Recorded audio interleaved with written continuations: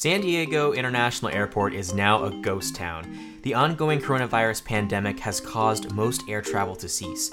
About 90% fewer people are flying across the country, meaning that airlines and airports are losing billions.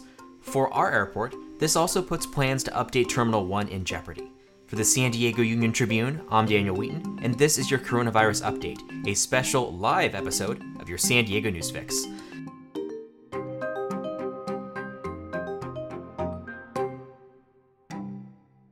Lori Weisberg, you cover tourism and hospitality for the Union Tribune. Tell us, what was supposed to happen to Terminal 1? Well, it's a $3 billion plan to expand the terminal, to basically tear it down and replace it completely. There's 19 gates that it would jump by 11 gates. There's a new roadway coming into the airport, a new parking garage. So a lot of components to it. But the biggest thing is modernizing it, expanding it, a whole new terminal. And it is a costly project, the most costly they've ever undertaken, which is $3 billion.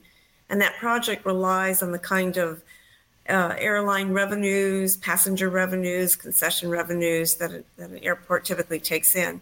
That's how they're going to fund that project. And can you give us a sense of how bad things are for the airport right now, given that people mostly aren't traveling at all? Well, so we have TSA statistics, and we also have airport statistics for the local airport itself. But across the nation, and this is true in San Diego as well, is that passenger volumes, people getting on planes, is down 96%, which is why you're hearing that it's like a ghost town. And then half the flights that were scheduled in March never were completed; they were canceled. And then you've got airline revenues just for the month of March down 37%. But for the coming fiscal year, you're seeing non-airline revenues decline by as much as $50 million, some $50 million, other revenues about $30 million. So they are taking a big economic hit. And we don't know how long people are going to, right now, travel. People are not traveling, and we don't know how eager people are going to be to get onto planes, even in the fall, because people might be still scared until we have a vaccine. It's such a big unknown. So that's why planes are just flying nearly empty, the planes that are flying. Mm-hmm. And bringing it back to the airport, unlike other things, it's not exactly obvious how airports make money. So can you kind of give us a sense about how the books would have normally have been for San Diego International Airport? Well, everything's on a cost recovery basis. So everything they take in, they don't make a profit. So everything they take in, like I say, these airline fees, these passenger fees, when you buy a beer, when you buy a sandwich, buy a cup of coffee, all that revenue goes into the airport to pay for their expenses. But they also have reserves, and they also have capital improvement projects that they're saving their money for. And like I said, all these revenues are also helping finance this project.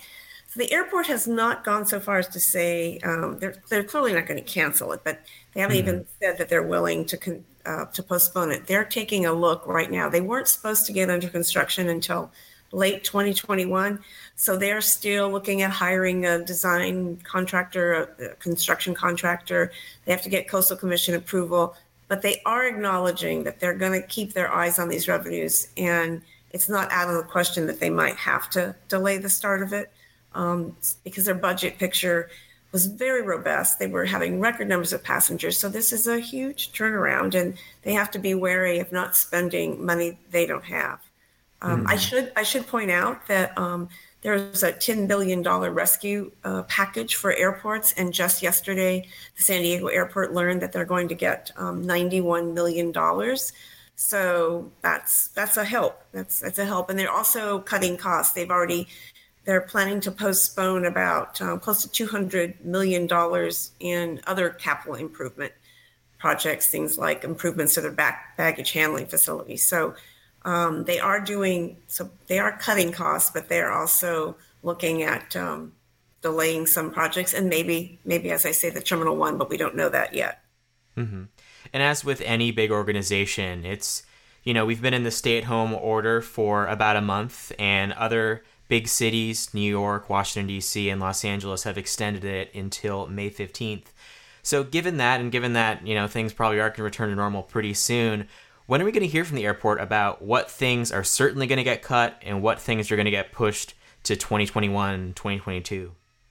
Well, they actually had a meeting today where they were briefing, the staff was briefing their board, and they did, as I just mentioned, they did give them a list of some capital improvement projects, not as sexy as the Terminal 1, about $200 million worth that they're delaying. But they did make the point that month by month by month, they're going to make decisions as they watch the numbers, whether they should slow down the processing of this Terminal 1 project. So I think, 3 months, 4 months from now, we'll start to get a better idea, and then we might hear from the airport authority on that. So they will give us updates, but right now there's no firm dates on. We will let you know by this date that we're going to change our plans for Terminal 1. Mm-hmm. So this isn't happening right now, but let's say things continue to be really bad. We don't exactly know when we get out of this situation we are in. What would happen to the airport? Would it just kind of reduce itself to kind of like a almost frozen state? Like, what's the worst case scenario if we're stuck in this economic depression for however long? I think they'll still have, a core group of workers staffing the airport. You won't see airlines stopping travel completely. So you will see activity. So, I feel like right now you're looking at worst case scenario. There's no one at the airport. There's no security lines. It does look worst case scenario right now.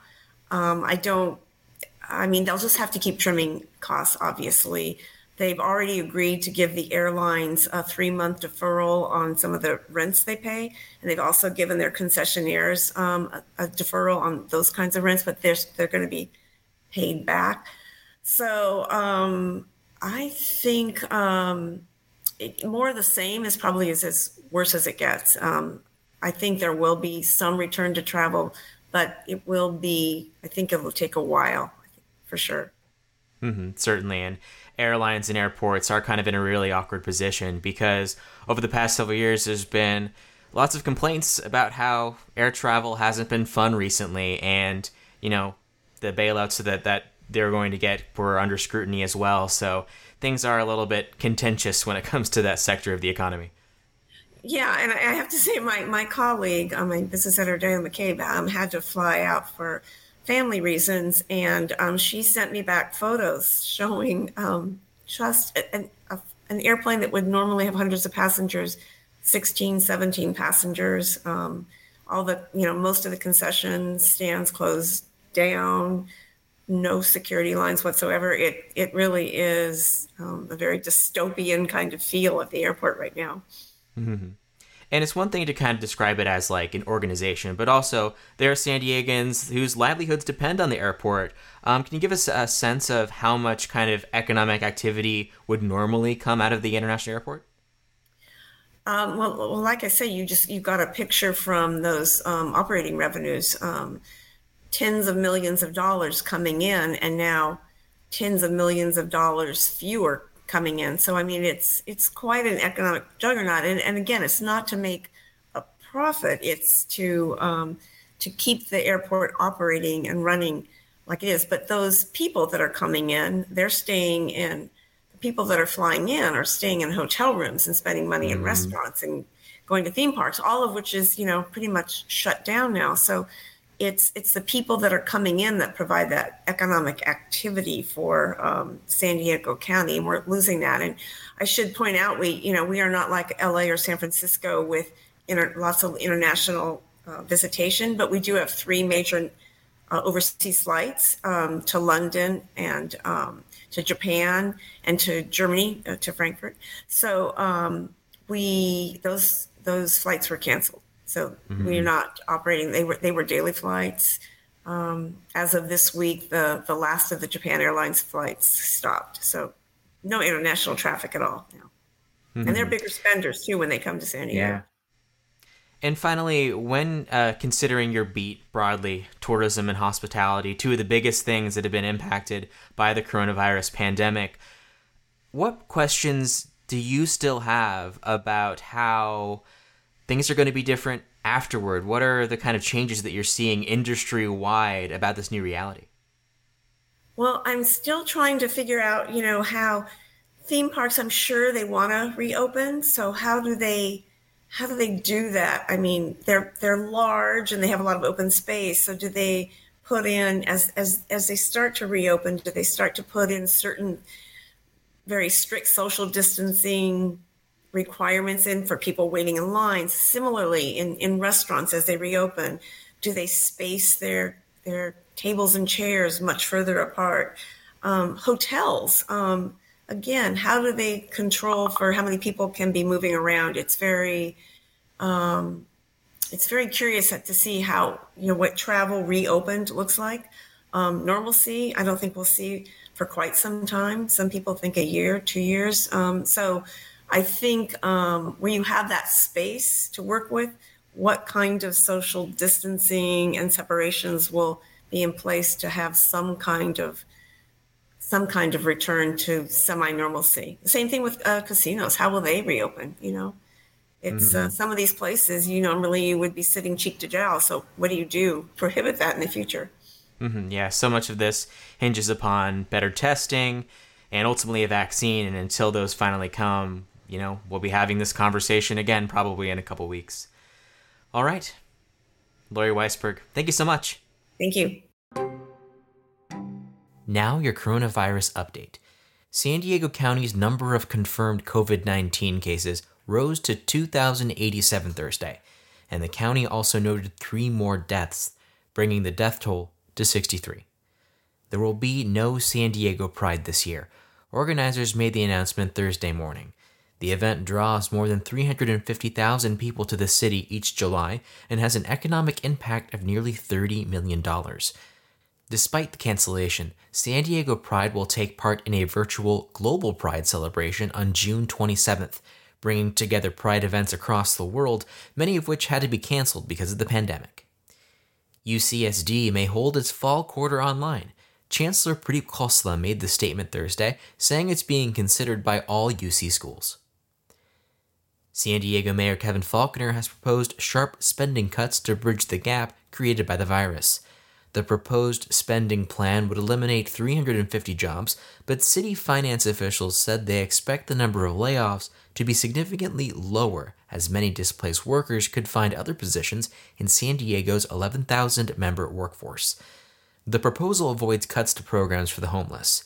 There are no proposed reductions to firefighters or police officers, and funding would remain steady for the Clean San Diego Neighborhood Anti-Dumping Program. The cuts would help close a projected $250 million drop in tax revenue because of the pandemic, which has affected San Diego more than most cities because of its heavy reliance on tourism and hotel tax revenues. Faulconer is calling this the largest deficit in city history. Encinitas has closed 2 walkways because people failed to practice social distancing. They are the pedestrian path along the west side of South Highway 101 and the Coastal Rail Trail east of the railroad tracks. The Navy has identified the sailor that died of COVID-19 on Monday. He was Chief Petty Officer Charles Thacker. The 41-year-old San Diegan leaves behind a wife who flew to Guam to be by his side while he was hospitalized. Thacker is the first member of the military to die from the virus. The outbreak on the Roosevelt has been a leading indicator of the military's challenge in confronting the virus. Although more than 650 sailors have tested positive for the virus, only about 200 were symptomatic. Thank you for listening to the San Diego News Fix. We want to remind you that information is the first line of defense. The San Diego Union Tribune is dedicated to bringing you the latest news in print, online, and on our podcasts. Right now, you can read our public health stories related to the coronavirus online for free without hitting the paywall. But you can get all of our news at your fingertips, wherever and whenever you want if you're a subscriber. Don't miss a story.